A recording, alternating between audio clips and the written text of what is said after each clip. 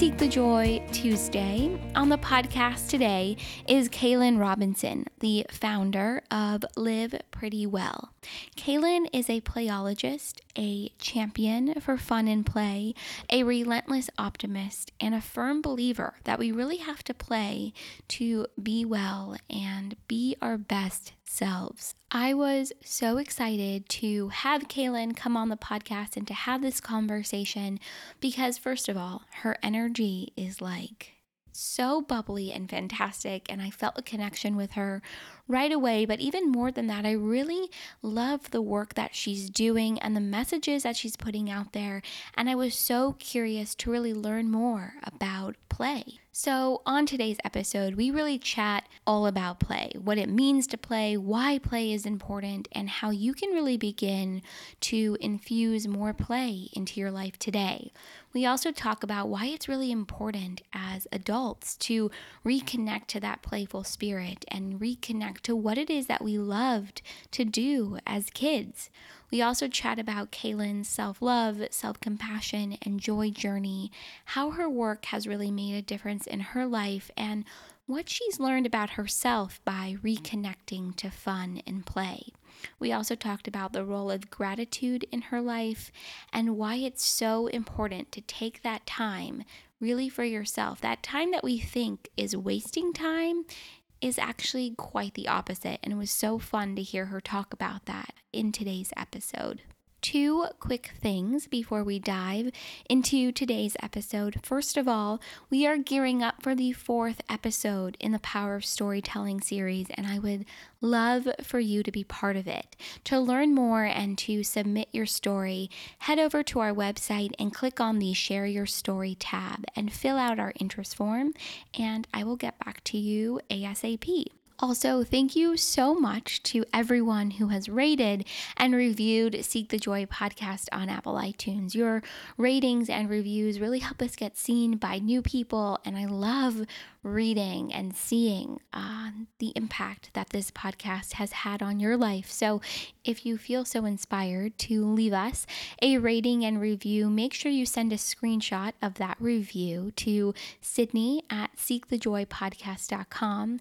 And as a way to say thank you, I will send you my brand new guide for infusing more joy into your life, as well as a couple of limited edition Seek the Joy podcast stickers. I just really wanted to create a way to say thank you and show my gratitude for your support of this podcast. As always, to learn more about today's episode, head over to the show notes section of our website, seekthejoypodcast.com/show-notes, and everything is right there. Okay, guys, that's it. I know you are going to love today's episode with Kaylin. It is fun and inspiring and informative, and by the end of it, you're going to want to infuse more play into your life. So without further ado, here is my conversation with Kaylin.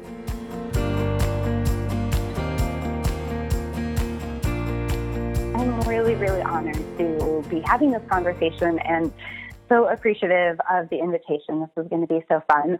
I'm Kaylin Robinson with Live Pretty Well, and I think the best way to describe me is a relentless optimist and a champion for fun and play. And that can look like a million different things. But at its core, it's really, for me, it's really about locking arms with folks to get creative on how to resurrect play and levity and laughter back into our lives, which as adults are often very serious, very intense, and kind of all consumed with this inescapable to-do list. So I'm really here to kind of bring back the fun into people's lives so that they actually enjoy being here. I think that's so important. I love what you just said about how everything is so serious, because I feel like I say that all the time, but I feel like everything in this world and what we do and how we spend our time is, I don't know, has this lens of seriousness, and there's not a lot of fun and not a lot of play. Yeah. How did you get involved with this work to begin with? Yeah, and what you're saying is totally true. And I don't mean to, I would just want to make this note, like I don't want to undermine the things that are serious and the things that do deserve our attention.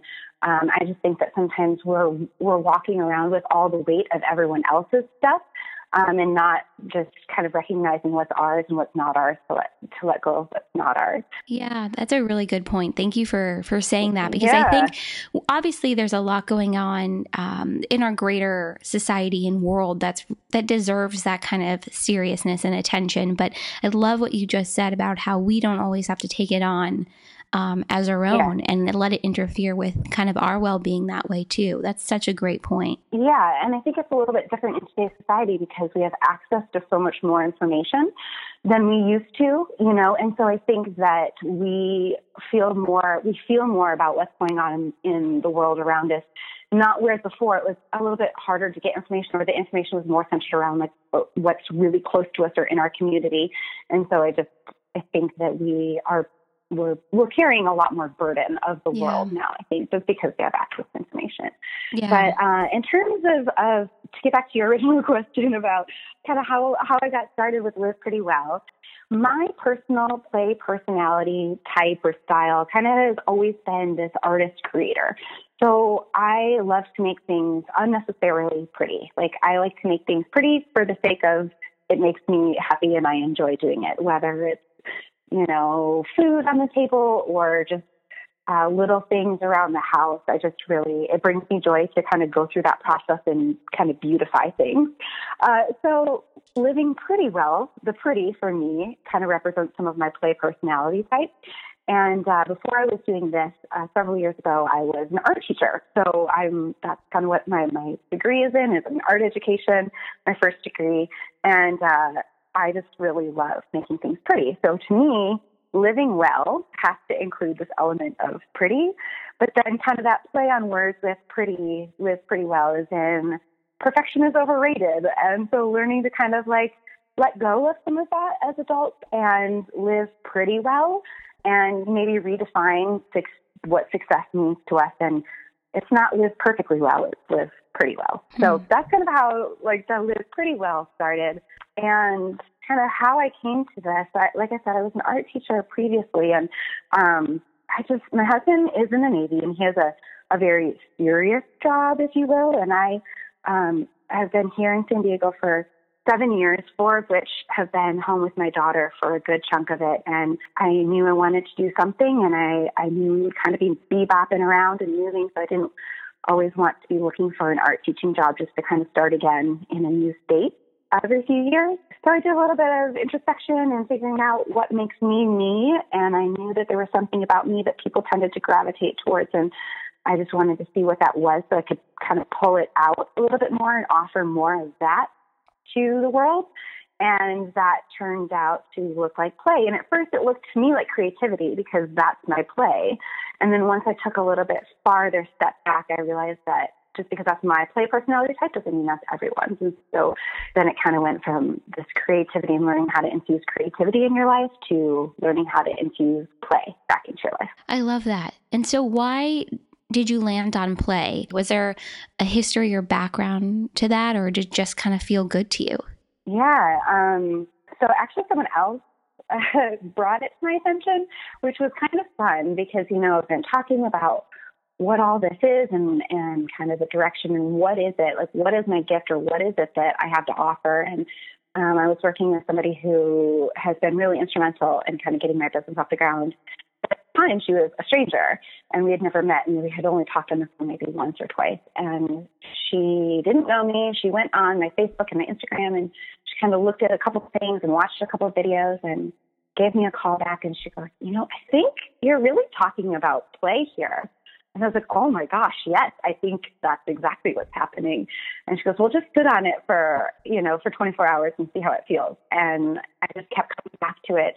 And I was like, yeah, this is it. And then the more I started to kind of learn about play and the research that's been done on it and the impacts and the benefits, it was like everything that I knew to be true was being validated. So everything that I knew in my core and in my intuition, there's actually been other people out there all along kind of doing research on this and bringing truth to the things that I kind of already knew to be true. I love when I hear stories about how other people sort of influenced the direction what you're doing or the name. Yeah, it's really fun when somebody's super objective, like gets it. Yeah. You know, you're like, you can talk about it with your friends, your family, and those close to you, and they know you sometimes, so it's a little bit harder to kind of like pinpoint it, but it's so fun when somebody kind of objective can call it out, and you're like, yeah, that's what it is, and I didn't even know it. I love that. Kind of along the same lines with play and why play. I'd love maybe for you to share a little bit of what you mean when you talk about a play personality type, and how do you help people kind of figure out what their play personality type is? Yeah, definitely. So play personality type. There's a really, really amazing book that has been super, super helpful and influential for me. It's by Dr. Stuart Brown, and it's called Play, How It Shapes the Brain and Opens the Imagination and Invigorates the Soul. So Dr. Stuart Brown talks about different play personality types. He's done a lot of research. He actually started with looking at why mass murderers kill. I mean, why? Why? So there was a shooting in Texas a while back, and he was working there at the time, and he was like, I need to know why people do this. And he, at the time, there wasn't a whole lot of positive psychology. It was all kind of what is wrong with people or what might be issues in their psychology or in their brain that kind of create these. And so he was doing all this research, and one thing that he realized that he didn't even intend to find was that play deprivation, the lack of play in someone's childhood, was just as significant a factor as any other factor in creating a mass murder. Oh, wow. And I think that that's really significant, especially if you look at what's happening in our world today, is there is a really big play deprivation. So it's really interesting. So then he started kind of shifting his focus to researching and understanding play. And he's one of the very few people, and definitely kind of the one who's been doing it the longest on play in adults. There's a lot of play research on how it develops, how in children's brains. But yeah, it's just super interesting that, play is how we learn. It's how we adapt. And without it as a child, you can't function in society. And he talks about play personality types, and what his approach is, he does these play histories, which is kind of similar to what I do when I work with people. And right now, my main way of kind of promoting play is through working with people one-on-one through coaching.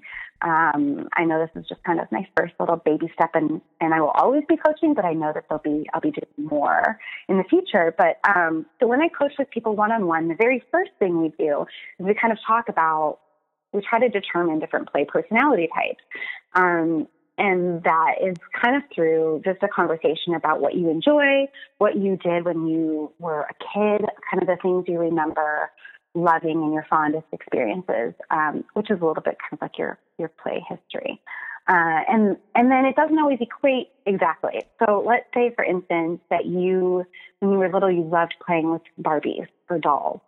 And now if I were to tell somebody, oh yeah, go do that, they'd be like, that doesn't sound fun, or, that's not my jam right now. I'm an adult, and this isn't going to fulfill me in the same way. But what you can do is you can say, okay, well, playing with dolls or Barbies, that's a storyteller type of play personality. Or that's a director type of personality type, where you're kind of directing this play and kind of organizing it. And so then what you can do, once you start to understand what your play personality type is you can say, okay, well, what in the adult world kind of is a storytelling activity that might bring me joy? Like perhaps going to a play, or reading a book, or going to the movies, or that type of thing, where there's kind of this narrative. So that's the first thing that I do when I work with people. And it's interesting because I think when people think about what I do, they think that, okay, I'm going to help them find their play personality type, and then just like give them a litany of activities or things, which is definitely not true. That's not the case. So the first step is to kind of do a little bit of self-discovery, and that's really fun. But even though I call myself a coach, it's really more of this conversation that we have, and I just try to guide it with really pointed questions, like trying to ask the right questions to get people to think about things in a different way, different perspective. So once they kind of understand that, everyone is at a lack of time, right? Like no one has enough time to add more things to their list. And if you're feeling stressed out about adding something to your day, then it's not going to be fun. So trying to get creative on how to add some of those things back in so that it doesn't feel overwhelming is kind of the next step. And kind of really I think my role is to just get creative with people and try to get them to think about things or conceptualize things in a new way, and to also kind of go do a little bit of inner work. And then after that, we kind of come up with a game plan. So what does it look like? And it's really just like trial and error for a while. And it's testing and it's gathering information. And I wholeheartedly believe in following your curiosity. So it's like, okay, it's just kind of like, what's that little whisper in your ear this week? And try it out and let's test it and come back and see how it went. And then we end up doing that for a while and kind of supporting people along the way with accountability and encouragement, and remembering too that like this is all in an effort to seek the joy, right? It's all in an effort to play and have fun and bring that levity back to our lives. Oh, I love this. And I love your process of working with clients. And it sounds like a lot to me, especially when you were talking about, what did you enjoy to do as a kid? Yeah. These are things that I've never thought of before. Yeah. And so as you're working with clients, or even for your own life and your experience, what are some major shifts or benefits that kind of start to come out of infusing more play into your life? So I like to think about it in kind of these three categories of like really overarching benefits.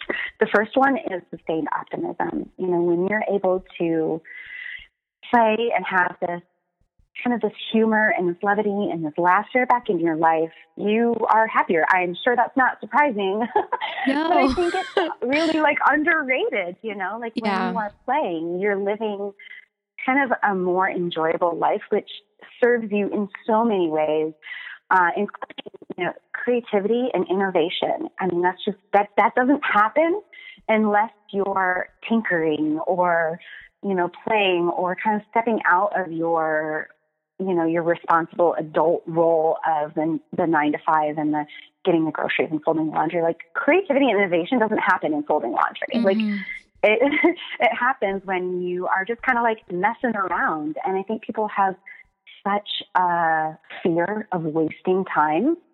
That that's what happened. That's why we don't play as adults, because there's this perception that play is not productive, which is actually not true at all, because some of the greatest things happen when you take a break or try something new or just kind of like mess around a little bit. So that's one thing, is the sustained optimism, which is just good for your quality of life, I would say.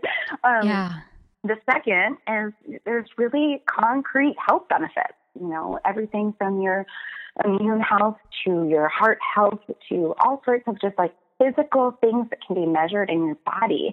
And it's amazing to me. We want to be healthy. We know how to eat. We know how to exercise. We know to drink water. We know to get sleep.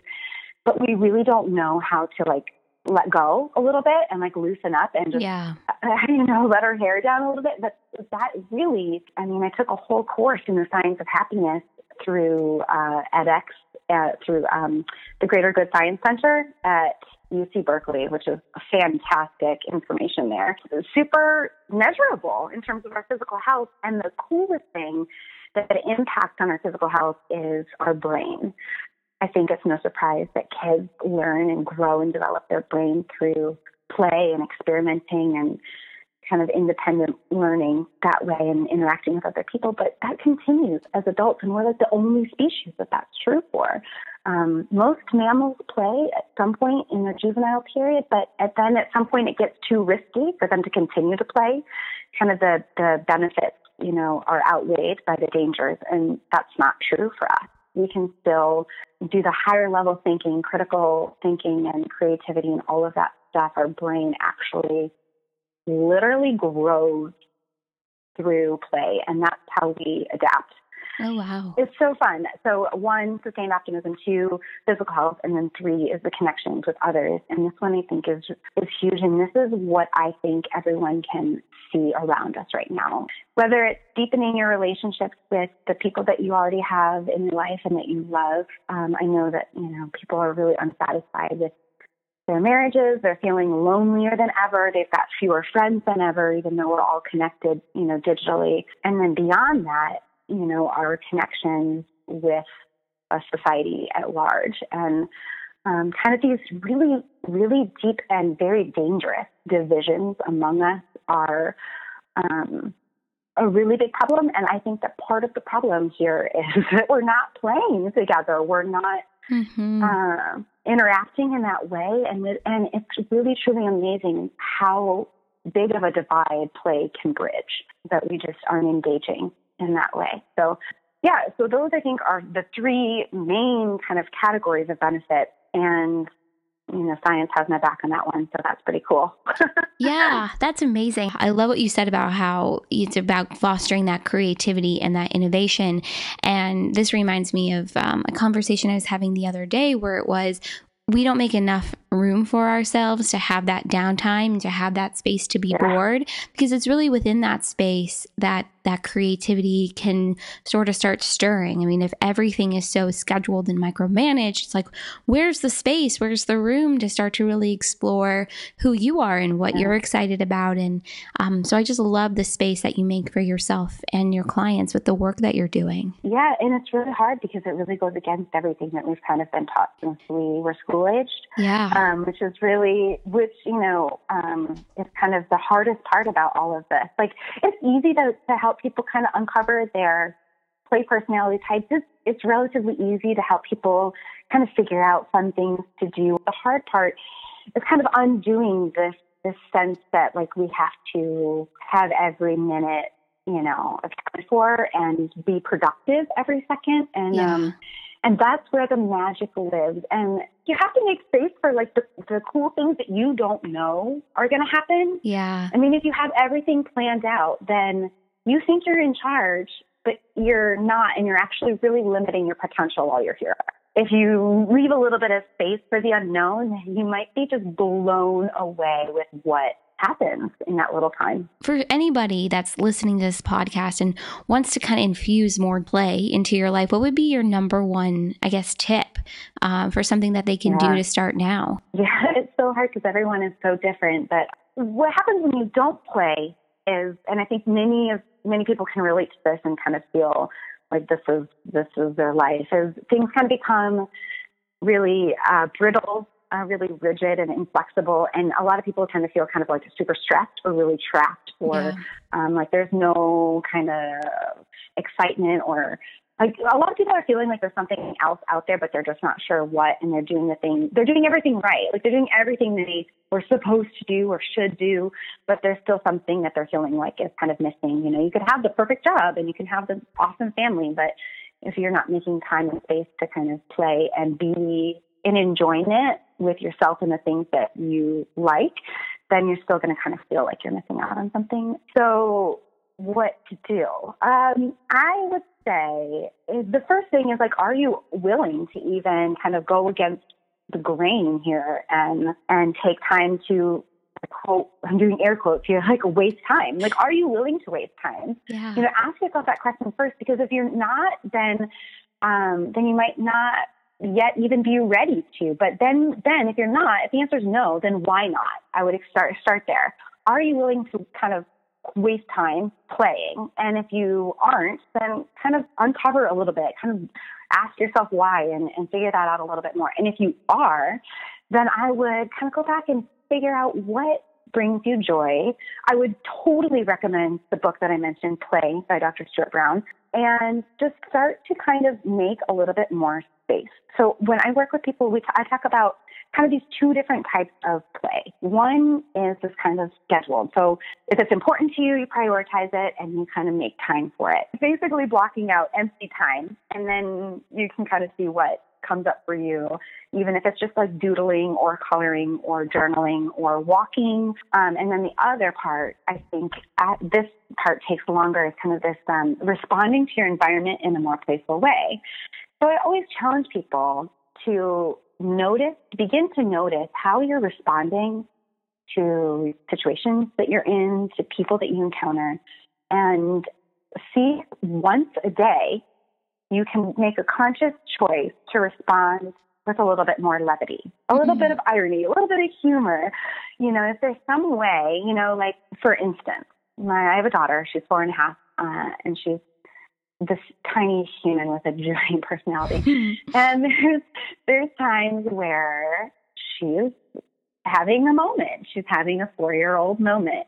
And I can respond in a way that's like my autopilot mom way, which is like, okay, Nora, like I'm sorry you're feeling this way, but you got to put your socks and shoes on. We have to go to school, or I can just start playing a song and dancing around and forget about her shoes and socks for a second and change the tone. And then it's just a totally different outcome. Like maybe it takes 2 seconds longer, but maybe it doesn't, because I probably would have just been arguing with her for 2 seconds. Yeah. But once I change the tone, then she's a lot more willing to cooperate or, kind of be on board. So moments like that, you have opportunities. You have a million opportunities every single day to engage with the world around you in a way that kind of brings lightness and laughter and humor and levity to not just yourself, but the people around you. And when you start to play more in your own life, you spread this energy that I think the world desperately needs. Oh, I love that. And sort of along the same lines of what you were just talking about now, I'd love to talk to you about your journey, kind of getting to this space with play and joy in your life. Was there kind of a moment for you where you decided you needed more play in your life? Yeah, that's a really great question. And I don't think that there's necessarily like an instant where I was like, okay, something has to change. I think that for me, I've always, like I said, I've always been a creator. I've always enjoyed kind of making things, and I've always been this optimist. Yeah. Maybe not to this extent. I think I've definitely, I've had phases in my life where I've been a super overachiever, which not to say that those things are mutually exclusive, but I would say that I'm a lot more kind of like, I'm leaning way more into this more relaxed kind of approach to life than this super overdrive approach that I once had. And I think some of that is just a product of what has happened in my life. Being married to my husband, Jason, and as I mentioned, he's in the military and has a very serious job where there's not a whole lot of play there. Mm-hmm. That's not really the MO of the military. They can't do what they need to do and kind of have that environment. So just kind of being met with some of that has made me re-examine a little bit about, how I approach life. And it's funny because he's in the military, but he is like one of the most playful people that's why I married him. We actually just had an anniversary and I was reflecting on that about, how it was just such a huge draw to me. And I think that's what keeps love alive for the long term is, listening to each other and caring about each other is super important, but having these experiences where you actually are laughing and enjoying the time spent together is ultimately kind of what keeps people satisfied and happy and in love for the long haul. Yeah. My daughter, when she was born almost 2 months early, and she was in the NICU for 6 weeks. And I think things shifted for me just becoming a mom, not necessarily at that time because that was obviously really stressful. But so if you're not a parent and you're an adult, it's really easy to lose sight of play because no one else around you is necessarily playing. But if you have a child, play is a huge part of their everyday. Like it's pretty much all of their everyday. Yeah. And so it's really kind of brought front and center again if you notice it. And of course you do as a mom because you're the one on the floor playing with them. And I have to say some of it is like the best time ever. And some of it isn't. Like I played Moana. Like we reenacted the whole movie probably 5,000 times. Oh my and gosh. After 4,000, like I'm kind of done. It's not fun for me anymore. No. So then, and I think that, parents will relate to that statement. It's like, yes, you want to play with your kids, but sometimes you don't want to play the way they want to play. And you do because that's your role. But I think that is not necessary. That wasn't always fulfilling to me in fulfilling my need to play. But play was a part of my world and it was in my, it was in my focus. It was in my frontal lobe there, but I wasn't the one playing the way I wanted to play. And so then I kind of started to think about, well, what does that look like for me? And am I making time to do that? And I know that when I don't, everything is more chaotic. And the thing that I noticed, it's interesting, is that I don't listen as well to other people when I'm not playing. When I am playing, I am so much better at being a human for others. You know, like some of my needs are met, and I do feel like play is a basic need. When that is met, then I can be a better mom, a more supportive wife, and I can listen, like truly listen to people without all the chaos swirling around in my own head about my own stuff. So it's like people think it's selfish to play, or they think that it's a luxury. But if you want to be a better human, I think it's essential. Oh my gosh. Yeah, because you're making that time for yourself. Yeah. Otherwise, I think we start to combust, and life just becomes so much harder. So then what are some things that you do for yourself to bring more play into your life, or what does play look like for you now? I mean, it sounds like your daughter obviously plays a big role in that. Yeah.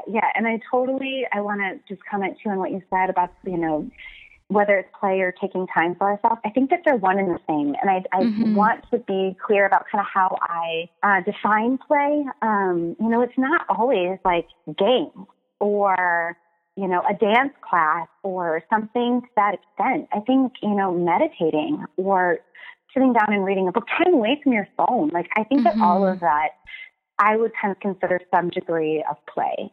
Play really is defined by anything that you're doing where you're totally, completely in the moment. Play is synonymous with mindfulness. Like if you want to practice mindfulness, but you're not one to sit on a yoga mat or meditate, play. It's the same thing. You get the same benefits because you're really taken out of, you're not worrying about what's going to happen next. You're not, upset about what's already happened or kind of rehearsing things in your head. You're fully engaged in the moment.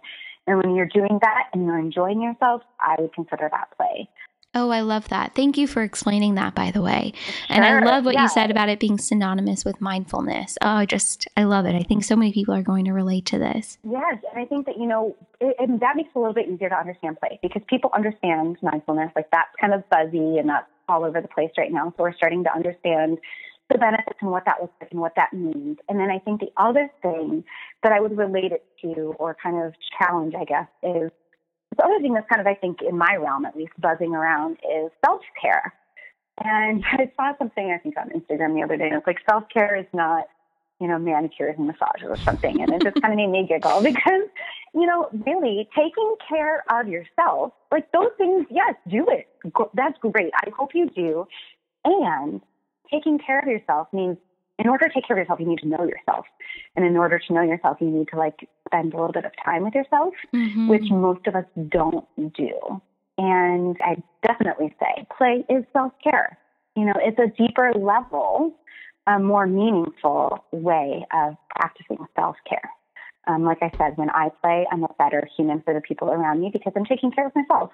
And then I think you asked how kind of what that looks like for me. So playing with my daughter and just being my goal. And I mean, I'll be totally honest, again, not perfect, doesn't happen every day, but my goal, what I aim for is to give her 10 totally full attention moments with her, undivided.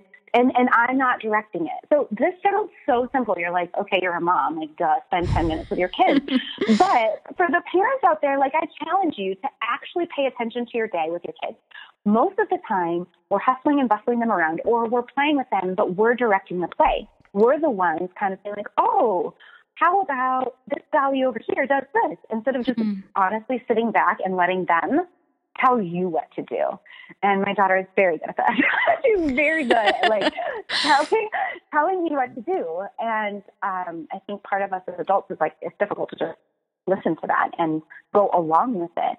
And you'll probably learn a lot about your child that way as well. But giving her 10 minutes of my undivided attention and time, and that just helps me because it nurtures our relationship and it gets me out of whatever I think I need to do, which in our house we're really trying not to say I need to do because there's very few things that we actually need to do. But the other things that I like to do for me is I like to walk a lot, and I live close to the beach, so that's really enjoyable. I like to read and write when I'm not kind of like doodling. One of my favorite things is to create events like around my daughter's birthday in particular. So just go overboard with it in terms of like decorations and invitations and all of that. And it has honestly nothing to do with her. I mean, it has something to do with her, but really it's like, I really day where she's like, oh my God, Mom, we're not doing a party. So embarrassing. And I'm going to like cry my eyes out because that is so much play and enjoyment for me. So I love to cook and think about not just how it tastes, but how it looks. And I cook a lot by colors. And right now I'm kind of struggling because we're in this transition. This whole first couple months of the year, I've been bebopping around and traveling, which has been amazing. And I've just been trying to be fully present with where I am. I was in Montana, and then I was at this amazing retreat, and then my husband and I spent 2 weeks in Iceland. Which looked beautiful, by the way. Ooh, oh my gosh, it was incredible. It was such an adventure. It was definitely a change from our San Diego, sunny San Diego pace. Oh, I can imagine. Yeah, so I guess travel is another way. I really do like to go and explore is another play personality type, and I really love to explore and learn and be surrounded by beautiful things. Taking pictures is fun. I'm by no means a photographer, but I really enjoy that. Oh, I love that. I love how everything too is so varied and diverse. And I just think it goes to show that there's never one right way to do this. You know, it's really about what feels good to you and what will work for you. And it goes right back to really unearthing and uncovering that play personality type with everything you have going on. And it sounds like it's been a little chaotic, but a lot of fun, you know, within it, with all the traveling. How have you been able to stay fully present, I guess, within all of that chaos? Do you return to play, or do you have a spiritual practice, or is your play the spiritual practice? Yeah, that's really interesting that you even bring that up in terms of kind of them being kind of one and the same, because that resonates with me a lot. And at the moment, I am feeling a little bit of anxiety, to be totally honest with you, just because on top of all that traveling I mentioned, we're actually moving in 2 weeks. We own a home in San Diego, and we're in the process of moving up to Monterey, California, and renting out our place and all that stuff. So I noticed, I actually said to my mom the other day, I was like, I am not doing great because I haven't had the time to myself. Yeah. I love people, and I feel like I'm friendly. It's easy for me to get to know people and to make friends and make connections. But I'm like an introverted extrovert, you know, like I need a lot of space and time to myself.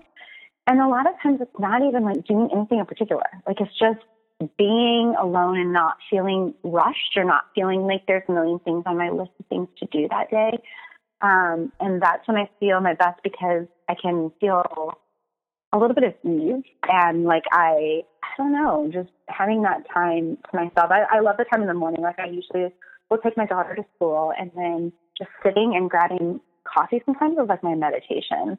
I would love to say that I am in a meditation practice because it's so valuable, and when I do it regularly, it makes a really big difference. But again, if I'm being honest, it's not necessarily a part of my everyday, but having time to myself every day, even if it's just 5, 10, 15 minutes to do something or nothing, you know, take a bath or write something down or let my mind kind of be still is when I feel the best. And I think even now with all of this craziness happening, that's my goal. My goal is to at least have a few minutes. And the thing is like, if it's not intentional, then you know what happens. We just hop on our phone and scroll, and then we wasted that time. And so for me, putting everything down, not looking at the, you know, Craigslist Monterey housing market, like that stuff is not what I need. Just a few minutes of nothingness, which doesn't necessarily mean meditation, but just to kind of sit and assess how I'm feeling that day. There's 3 questions I love to ask myself. What am I grateful for? And as many days as I can start my day this way, it's super helpful. What am I grateful for? What am I committed to doing today? And who am I going to send love to? And it can be sometimes just a mental thought or prayer. Sometimes it's a text message. Sometimes it's a card in the mail. But that really helps me kind of get focused and then also keep some perspective, on what's important. And I'm sure you know this through all of your conversations and understanding of joy and finding it is the fastest way to joy is through gratitude. And you really can't have joy without gratitude. And so having a gratitude practice to me is just as important as that is my spiritual practice. I love that it. And play, gratitude and play, and your life will just become magically enhanced. Oh, I love that. This is funny. So when I have conversations with people, I have a little piece of paper and I just scribble while they're talking different things that are popping up in my mind. It's just a good way for me to kind of organize myself. And in the middle of you talking, I wrote the word gratitude. And then you started talking about the 3 questions you ask yourself. And because I was going to ask you, about gratitude, because I do think so much of joy and play and even balance too is about having that gratitude. And within those 3 questions that you ask yourself, do you journal, or is it kind of like a mental thing that you do every day, or do you do it in the morning? I mean, what does that look like? Yeah, I have had phases where I have like a really solid, awesome morning routine. And then I have phases where I don't. Because I would have phases of, periods of months at a time where I would meditate, I would journal on those 3 questions, I would do a little bit of exercise, and I would feel really, really awesome. And then what I found was when I wasn't doing that kind of strict morning regimen, I would have a lot of guilt because I'm like, oh, I should be doing this. I should be doing that. I feel so much better when I do this. But then I was making it like exponentially worse by thinking about how it's missing in my life. And so I've tried to ease up. And I think that is key in all of this. And finding joy and play is honestly like all of it, like lighter. Like if there's one word I could say, like lighter, lighten up and give yourself some room and give yourself some grace, give yourself some credit for the things you're already doing. And that's what I had to do with myself too. Is I was like, okay, this isn't going to happen every single day of my life the way I would love it to happen, but it's just life happens and it doesn't. So some days I journal on it. Some days I just think about it. I do love to put little Post-its around, like in my car and on my mirror. And I found that if I don't change them, they just kind of start to blend into the walls. Like I just don't notice them anymore. So I have to switch them up. But if there's something that I'm trying to remind myself with, whether it's like go easy on yourself or send more love to people, you've got plenty of extra, or whatever, what more can I do, or take all the challenges as lessons, or whatever it is I'm feeling like I need in my life. I try to like just put little reminders all over. And there's been times too where my gratitude practice looks like filling out, a whole journal page at night before I go to bed. It just kind of ebbs and flows. And I think allowing yourself that flexibility and also understanding that like, it doesn't have to be perfect. Again, if you don't do the same thing every single day, that's okay. And in fact, it's probably good because at some point you kind of just get used to it. I learned in the class that I took, the Science of Happiness. So they did an experiment with the students taking a course, and they assigned, there were 3 kind of groups of students. One group of students didn't do anything differently. The other 2 groups of students were asked if they would be willing to do random acts of kindness. And of course they agreed. One group was supposed to do a random act of kindness every day for 5 days in a row, but just one small act of kindness. And the other group was supposed to do all 5, but like all in one day. And they measured to see kind of the impact on the students who were, doing the random acts of kindness. And they found that the ones who did kind of this like surge of random acts of kindness all in one day actually had the greatest benefit in terms of their increased happiness. And I was like, wow, that's surprising. I would think like if you did it kind of throughout the week, it would be a bigger impact. But I think it's just, we kind of get used to it. So the reward, the endorphin reward from that just wasn't as high. And so I don't feel like you have to do the same thing because I think you need to mix it up. Just listen to your intuition.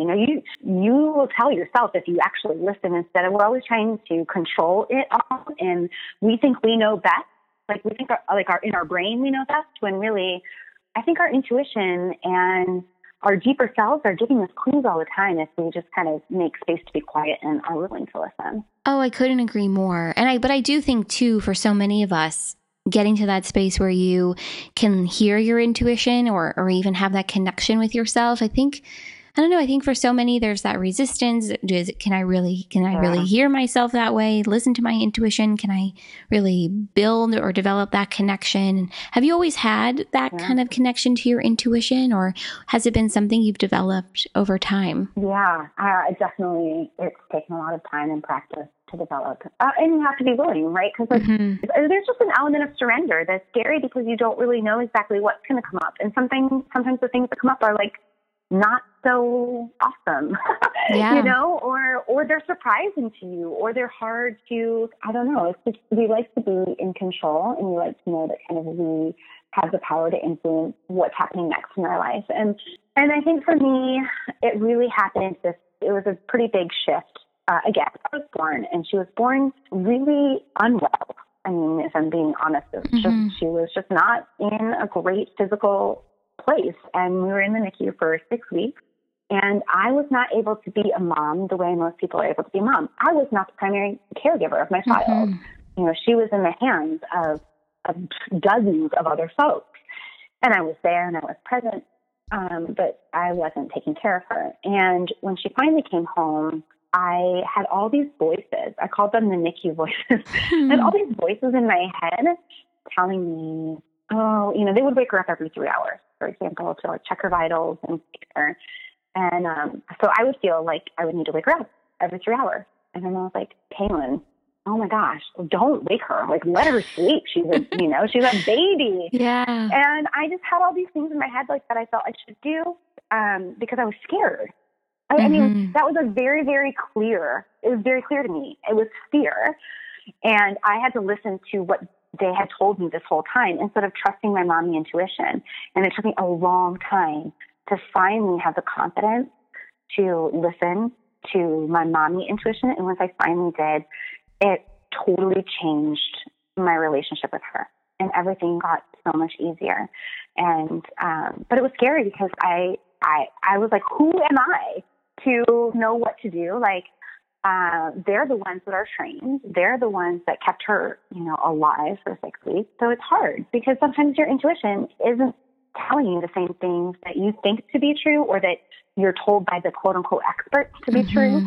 And so it takes a lot of courage, I think, a lot of courage to listen, and then even more courage to believe your intuition. Yeah, that makes so much sense. And I think your experience is such a good example of, you know, you may have a truth for yourself and what you believe and what your instincts tell you, but society or the experts or whoever else it might be, you know, is telling you something different. And I think at some point we all eventually get to this space where you start to have more confidence and believe in yourself and trust your voice and really grow into your voice that way too, and your truth. And it sounds like really the experience with your daughter and that experience is what really helped you kind of really step into, I guess, owning your voice and being confident that way and really trusting yourself. Yeah, most definitely. Most definitely. And, you know, it's interesting. I was having a conversation with somebody, like, does it have to include some sort of hardship or adversity or challenge in order to kind of get there? And I don't have the answer for that, but I think most of the time that's where there's kind of a turning point. You know, I think it's more challenging if you don't have a catalyst like that is kind of requiring that of you. So that's interesting too. You're so spot on. I mean, I'm thinking about my own life and some of the people that I've spoken to, and I think it does take that moment of hardship or difficulty or where you're really forced into a moment where you have to assess, you know, what is your truth and what feels good to you. And because otherwise, you know, we just spend our lives listening to the advice of someone else. And at some point it's like, does this actually align with who I am and what I want to do? And I think so many of us are really now beginning to, I don't know, go through that process of taking that step back and going, okay, what are my instincts telling me? What is it that I think I should do? And then really going forward and doing that. It's interesting how it kind of does take a hardship or a difficulty. Yeah. Or even just being set up with something, like just kind of a lot of people, it's like, I just was tired of it happening the way it's been happening because that wasn't fulfilling. But yeah, there's usually, I think, a pivot point for people. And I that's partly why I'm doing this huge as to why I'm doing the work I'm doing, because I don't want people to wake up when they're, 50 or 60 or later, or even younger, really. It doesn't matter what age. I don't want people to wake up and be like, what did I spend my life doing? Like, I spent my life paying bills, doing laundry, running the kids to soccer practice. When was I supposed to live? Like, when was I supposed to enjoy myself? And, there's studies, I'm sure you've heard about, like, the hospice studies, and they ask people, like, the common things that people say on their deathbed. And one is, like, I wish I would have allowed myself to have fun and enjoy, feel joy. And it's just really interesting that we don't allow ourselves that more. That's why we're here, and when I talk to people about taking 10 minutes out of their day, I try to do some math for them and put it into perspective and like figure out the number of minutes that they're awake average in a day. And if you do the math on it, if you take a 10, 15 minute, like, quote unquote break to do something or to do nothing, even better, then it's like 1% of your waking time. And if you can't take 1% of your waking day to do something that you enjoy, that's why you're here, to live and enjoy yourself. And you offer a lot to others when you are enjoying yourself. You're better to those around you.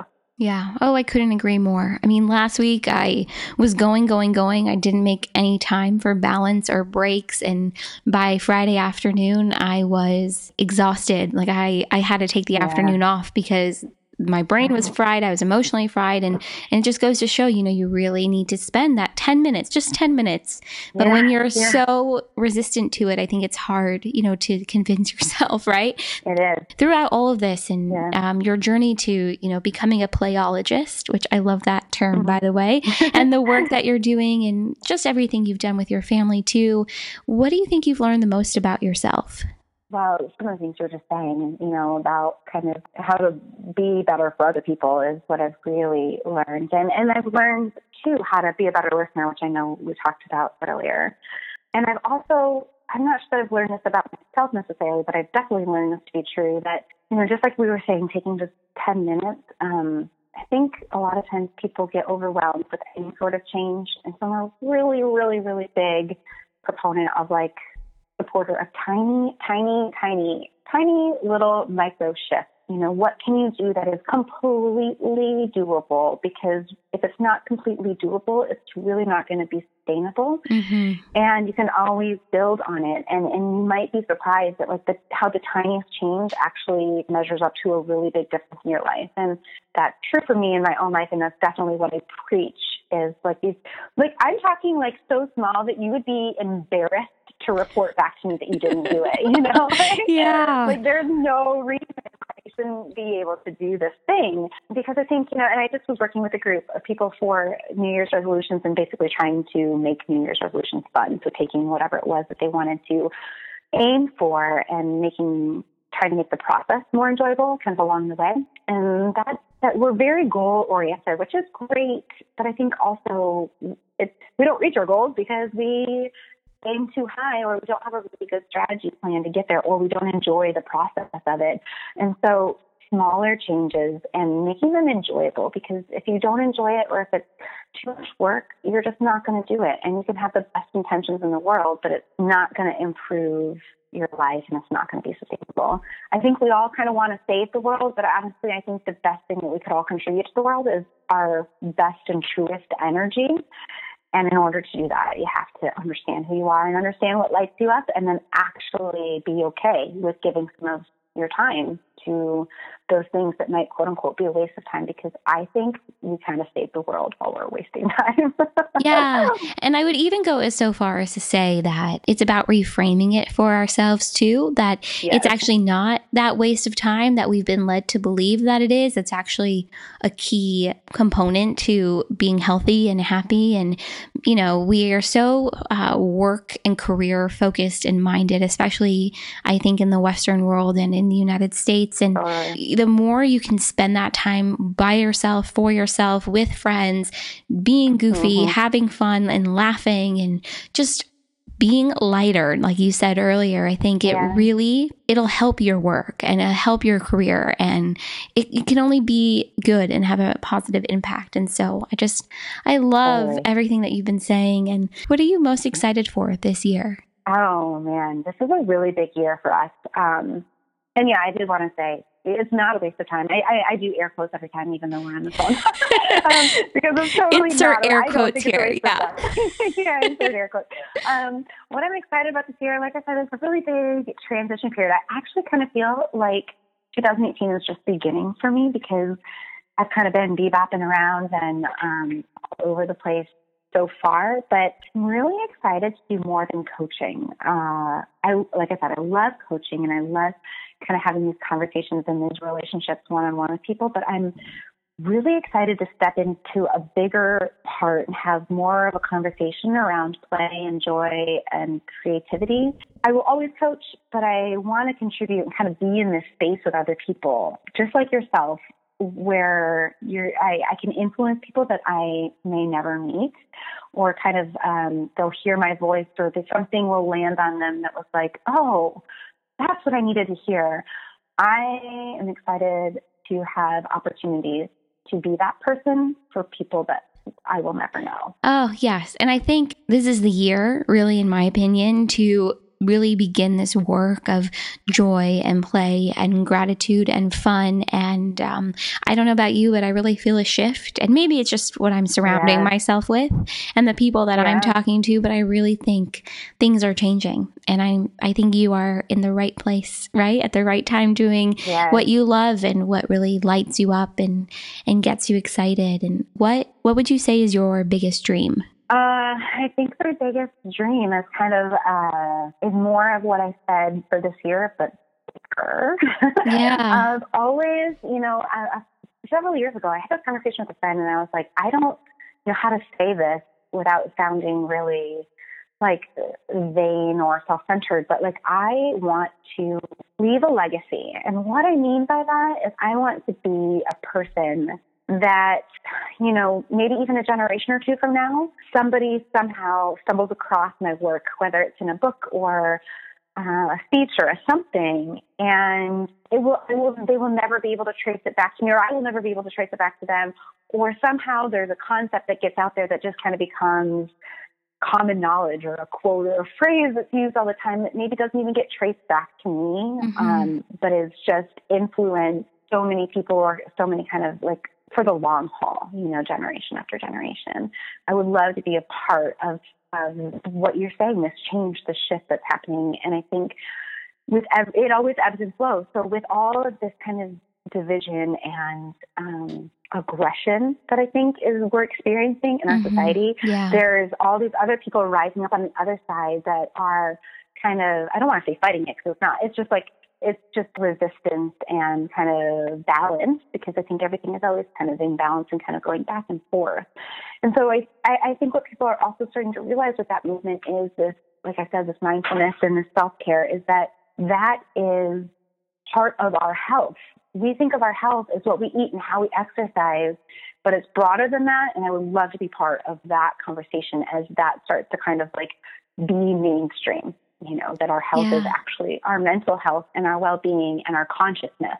You are part of that end of it in that movement, and especially with the work that you're doing with the emphasis on play and fun. And I have loved having this conversation with you. And where can everyone find you and your work and get more involved? Yeah. Thank you so much. I feel like this was just an opportunity that I'm over the moon about, because this is exactly what I want to be doing, is talking to people like you. So my main kind of hub is on Instagram, and it's at live.pretty.well. You can also find me on Facebook, kind of the same thing, Live Pretty Well, Play and Be Awesome. You can do that on Facebook. I have a website, liveprettywell.com, and there you can reach me. There's I'm happy to field any texts, emails, anything. I do consultations with folks for free just because I really want to see where people are at and how we can serve them. So please find me and follow along. And I love it. Perfect. And I will include everything in the show notes for today's episode. So it'll be super easy for everyone to find you and live pretty well. And so I just so appreciate you coming on and sharing your passions and your play and your joy with all of us. Thank you so much, Sydney.